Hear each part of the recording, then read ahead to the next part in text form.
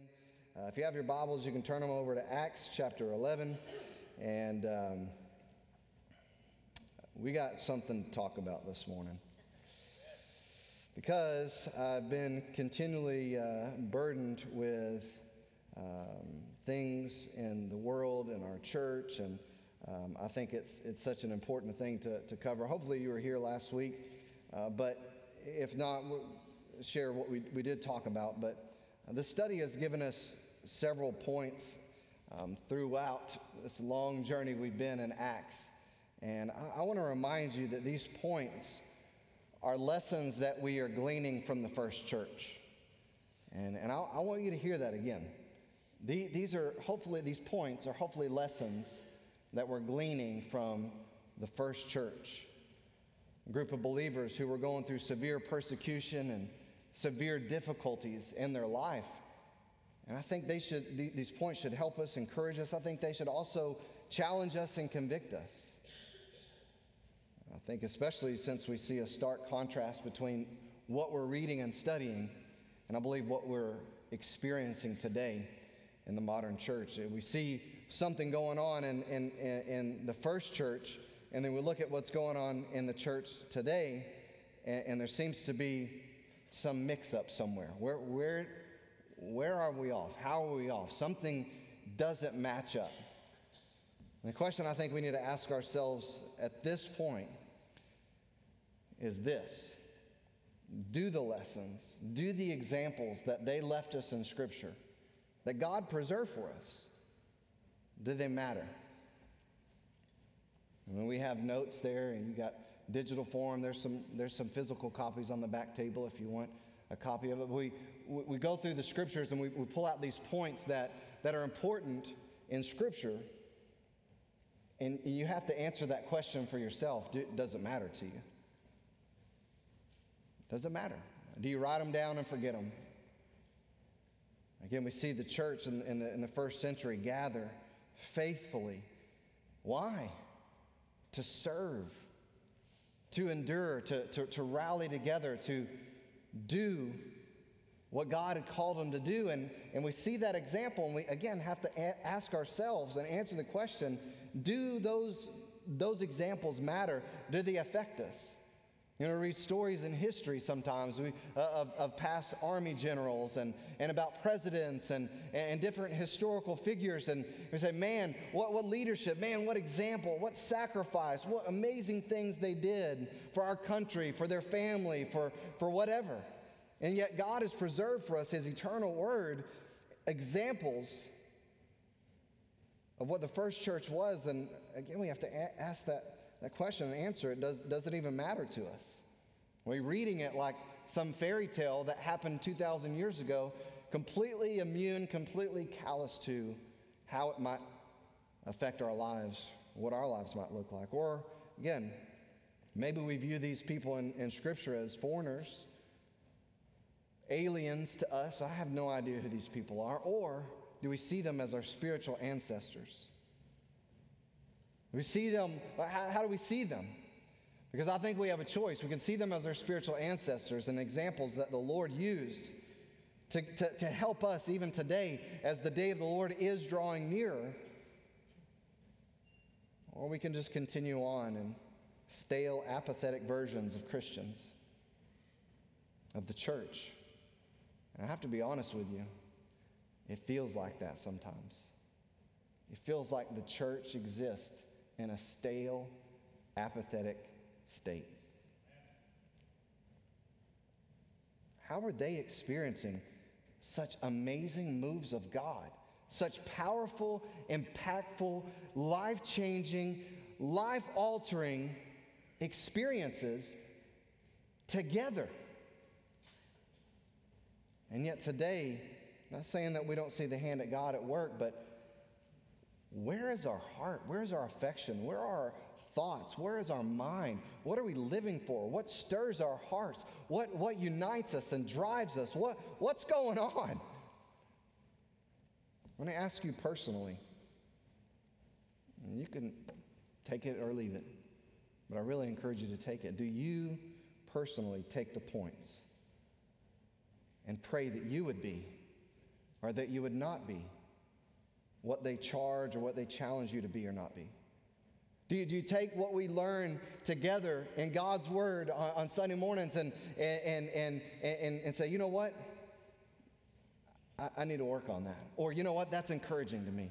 I'm gonna keep doing this. Do you take them or do you sit here for 40 or 45 minutes and hear it and see it and understand it and then go back to your life and nothing really is affected throughout the week or the rest of your life? Last week we saw some very important things that we should be deliberately mindful every day that God isn't willing that anyone should perish, but that all would be saved. That was the first point. And then we saw that we should be delighted that the plan of God is unstoppable. The Word of God is powerfully captivating, and the salvation of God is freely given to all who repent and believe. And so the question that I just asked, do you personally take those points and apply them where they need to? Did those points affect how you saw and interacted with people last week? Did you begin to even pray, God, open my eyes to lost souls around me. God, help me be a light.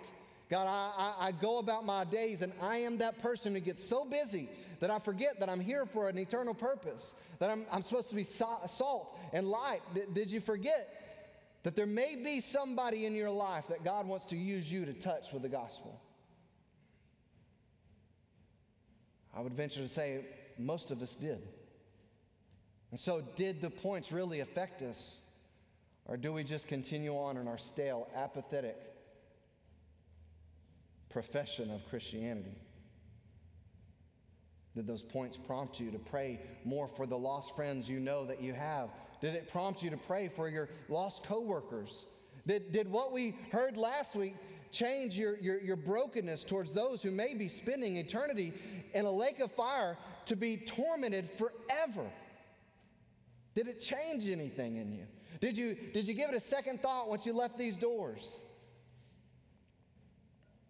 You have family members, they won't get a second chance once it's over.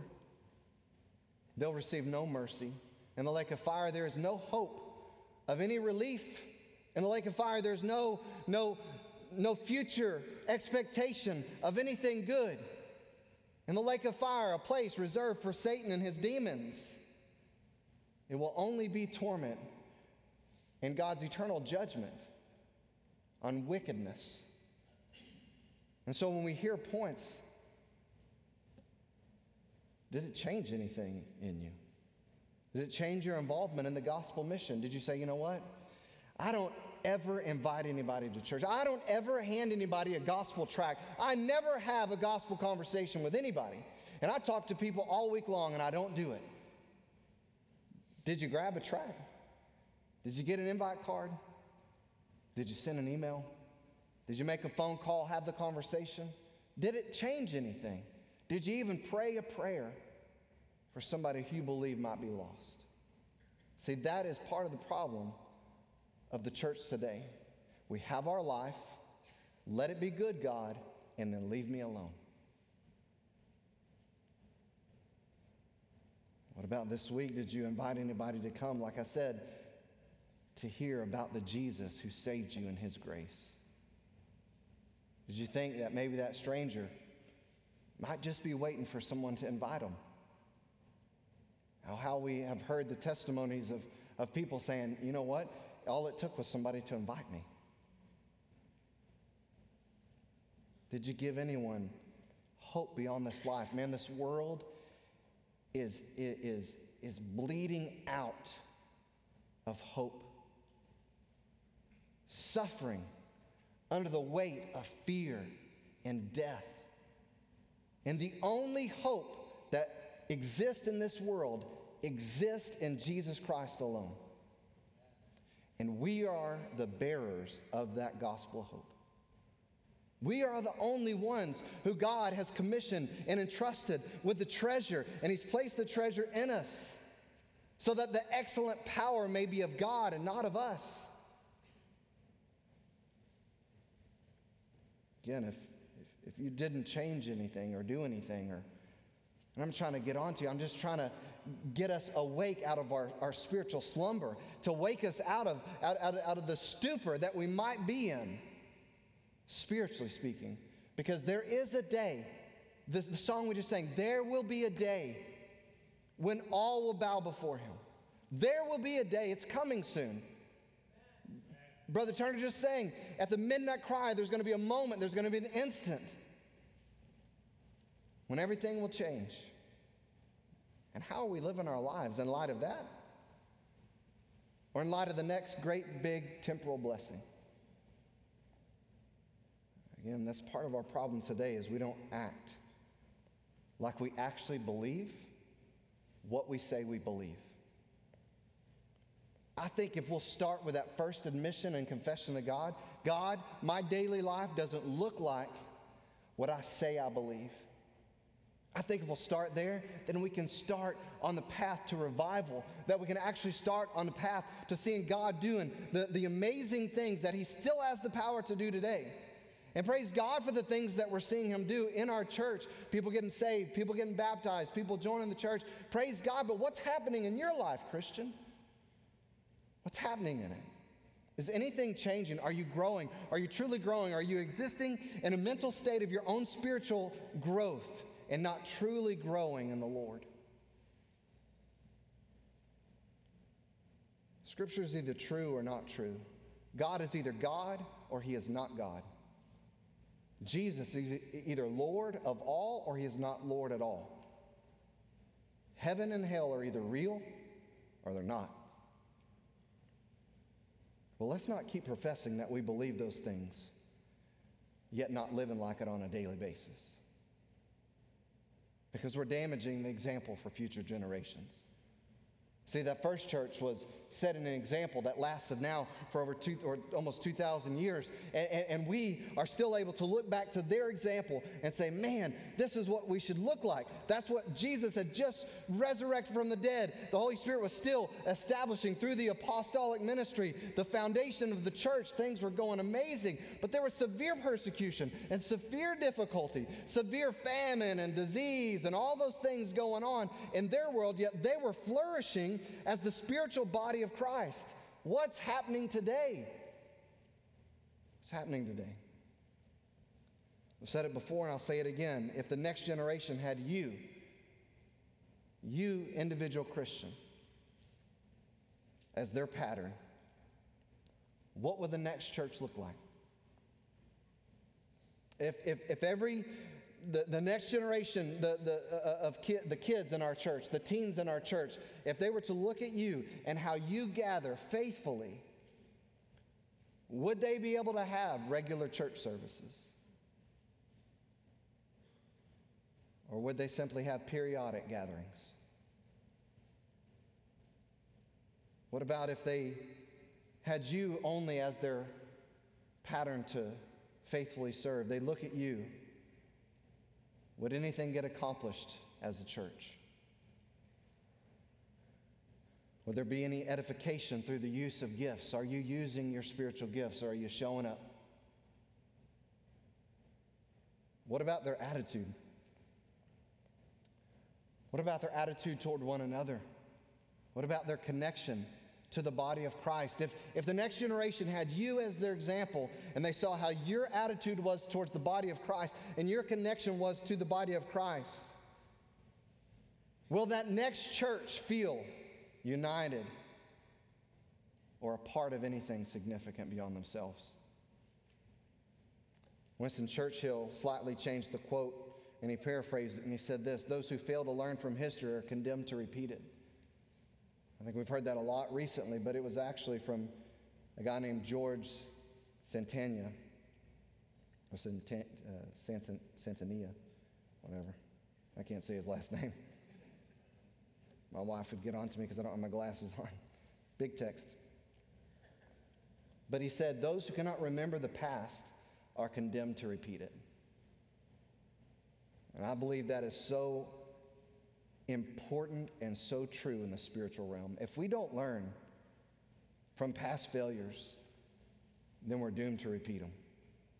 And I believe the same thing. If we don't learn from the pattern of past victories, then we're destined to miss future victories.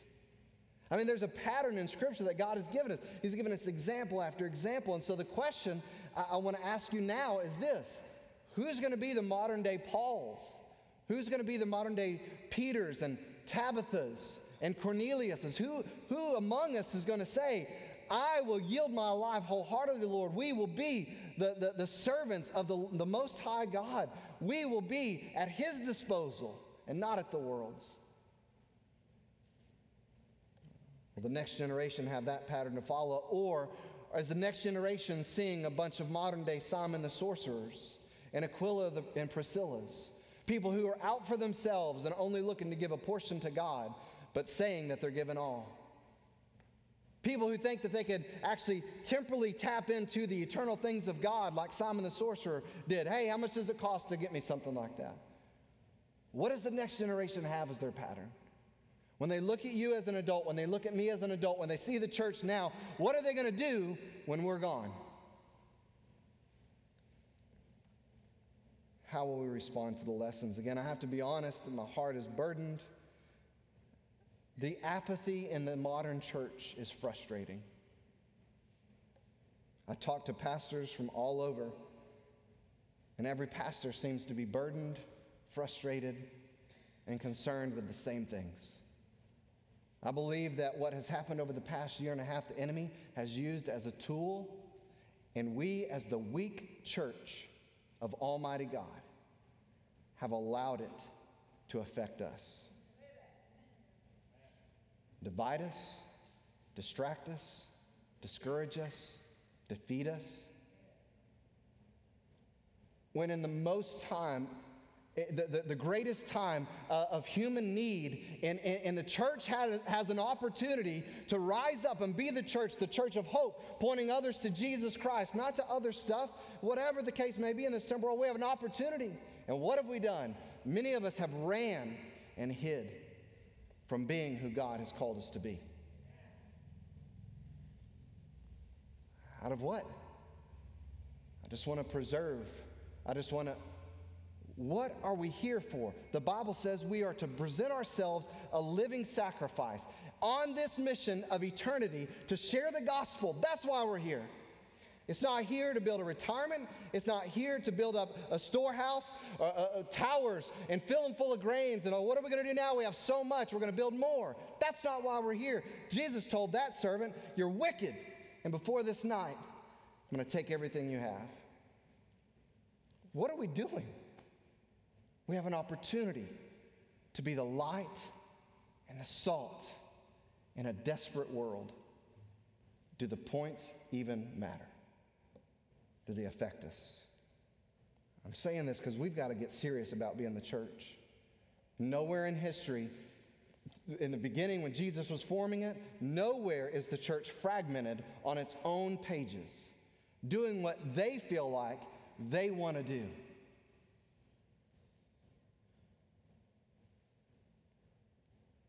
If you don't feel the end times climate changing, I urge you, like the Apostle Paul urged in 1 Thessalonians chapter 5, now concerning the times and the seasons, brothers, you have no need to have anything written to you.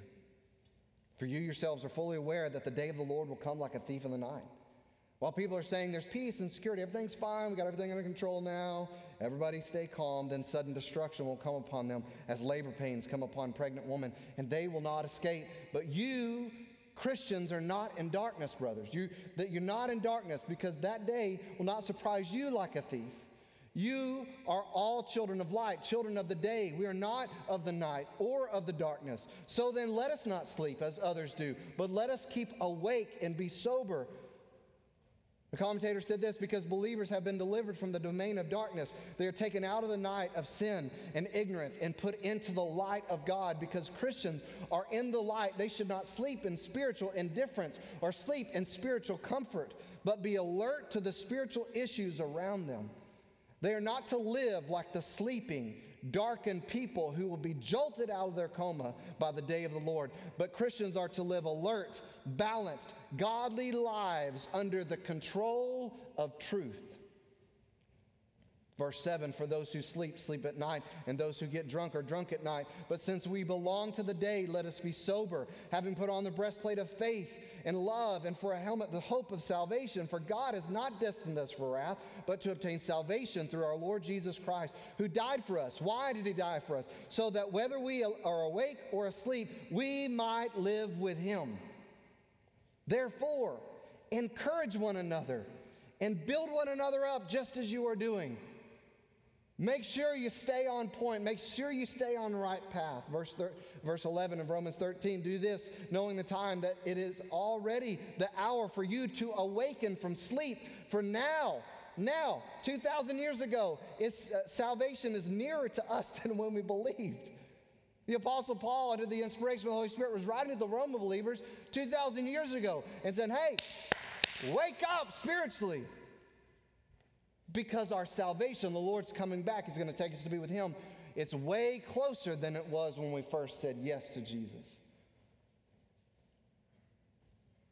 The same commentator said that this sleep is spiritual apathy or lethargy. What is that? It's unresponsiveness to the things of God. There's a real battle for the souls of mankind.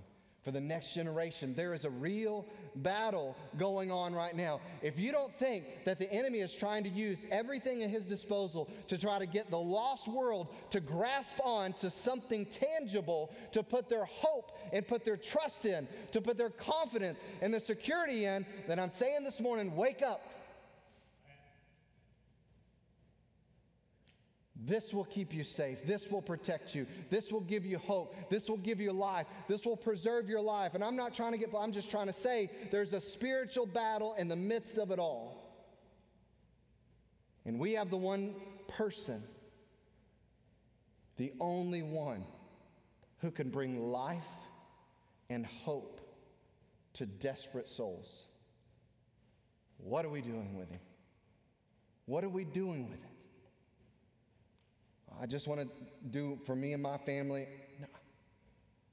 We are servants of God. The Bible says that we are no longer our own because we've been bought with a price. There's a real end coming soon, and there's a real reckoning that will happen at the end. So my challenge to us, starting with myself, is we better get real fast. Hebrews chapter 10, verse 19, therefore, brethren, since we have confidence to enter into the holy place by the blood of Jesus, by a new and living way which he inaugurated for us through the veil that is his flesh. And since we have a great high priest over the house of God, let us draw near with a sincere heart and full assurance of faith, having our hearts sprinkled clean from an evil conscience and our bodies washed with pure water. And let us hold fast, strong, firm, the confession of our hope without wavering. Why? Because he who promised is faithful. And let us consider how to stimulate one another to love and good deeds, not forsaking what we're doing right now, our own assembling together, as some have the habit, but encouraging one another. And we should do this even more so, all the more as you see the day drawing near, the day of the Lord. And then he says, because if we go on sinning willfully after we receive the knowledge of the truth, there no longer remains a sacrifice for sins. But for those who hear the truth and say, you know what, we're going to go on about our life, there's only a terrifying expectation of judgment and the fury of fire which will consume the adversaries. Anyone who has set aside the law of Moses dies without mercy on the testimony of 2 or 3 witnesses. How much severer punishment do you think he will deserve who trampled underfoot the Son of God and has regarded as unclean the blood of the covenant by which he was sanctified and has insulted the Spirit of grace? If somebody died by the witness of 2 or 3 people in the Old Testament, what judgment waits for the person who says, I know what Jesus did for me. I understand he died on the cross. He shed his blood to be the payment for my sins, the only one who could make the payment. He rose again. I understand that. I have knowledge of all that. But you know what? I'm going to live my own life for me. I'm going to do my own thing and be on my own page. He says, how much more severe judgment waits for the person who tramples on the blood of Jesus Christ? For we know him who said, vengeance is mine, I will repay. And again, the Lord will judge his people. It's a terrifying thing to fall in the hands of living God. But remember the former days, when after being enlightened you endured a great conflict of sufferings, partly being made a public spectacle through reproaches and tribulations, and partly by becoming sharers with those who were so treated. For you showed sympathy to the prisoners and accepted joyfully the seizure of your property. Do you hear that? Accepted joyfully the seizure of your property, knowing that you have for yourselves a better possession and a lasting one. Therefore, do not throw away your confidence, which has great reward. Why? Because you have need of endurance, so that when you have done the will of God, you may receive what is promised. For yet in a little while he who is coming will come and will not delay. But my righteous one shall live by faith. And if he shrinks back, my soul has no pleasure in him. Verse 39, talking to Christians. But we are not of those who shrink back to destruction, but of those who have faith to the preserving of the soul. I didn't know if I was going to get to the points this morning, but I share all of this, not only for the burden that I have for the church and the state of the church today, but what lies ahead. If what happened in our world in the past year and a half was able to sway Christians, divide, discourage, defeat, then woe to us in the days ahead. We better start getting real fast. We better wake up from any spiritual slumber. We better start realizing the days are growing shorter and the time is running out, and we are the only ones who have the truth and the hope beyond this life. It's not anything that this world can offer. It's what Jesus alone can give. If you're here this morning and you're not 100% positive that if the end were to happen right now, if, as the Bible says, as a thief in the night, if it came, if you're not 100% positive that you're going to spend eternity in heaven with the Lord, then I beg you today needs to be the day of salvation. Today needs to be that day that you surrender all and say, here is my life. The Lord loves you. He died for you. He rose again so that you would simply be able to live with him. It's grace, undeserved, unearned. We can't be good enough. We can't live the life enough. We can't come to church enough. We can't tell enough people. There's a lot of people that have come to church every single time the doors were open, that have told people how to be saved, that they themselves have never truly surrendered their hearts to Jesus Christ and salvation. It's not about works. It's about a relationship. And if you don't have a true, sincere relationship that affects your daily living, then I beg you, don't leave today without doing that. And Christians, if you know that you know that you know, you are 100% positive you're going to heaven when you die. Because you know you surrendered your life. You know that you were broken over your sin. You know that you repented of your sins. You turned your life completely over to Jesus Christ. You confessed him as your Lord. You believed in your heart that God raised him from the dead. There's no doubt in your mind that you are saved because of the work of Jesus Christ and who he is. If that's you, we better start waking up quick. What are you doing? What are we doing? Every time we meet here, every time we leave here, the power and the presence of God should just continue to thrive. And we should see the great works of God on every hand, even in the midst of disease, even in the midst of confusion, even in the midst of a world that seems to be spiraling out of control. The power of God gets bright, the power and the light of God gets brighter and brighter in those times. That's what we've been studying. Let's make sure we're not the reason that that's missing out. Makes your Christian all of your hope. There's a song from David Crowder, our dear brother Everett, who went home to be with the Lord, as the last song that he sang, and we sang as a group. All my hope is in Jesus. All my hope is in him. We should live like that. That's how we should live our lives. All my hope is in Jesus, and I got to tell other people about him. I want to encourage you to respond however the Spirit leads you to respond this morning. Father, thank you for this time. Thank you for what you do in our lives. Thank you for challenging me and burdening me. Lord, I don't want to be the same from day to day. I want to grow. I want to grow closer to you. I want to become more of a servant. I want to become more of an instrument of righteousness. You tell us that we are to yield our members as instruments of righteousness to you. And I pray that every child of God in this place would wake up, that we would snap out of the stupor, that we would snap out of living a life for our own pleasure and our own comfort, according to our own standards. And God, we would get back to what we see in your word that we're called to be.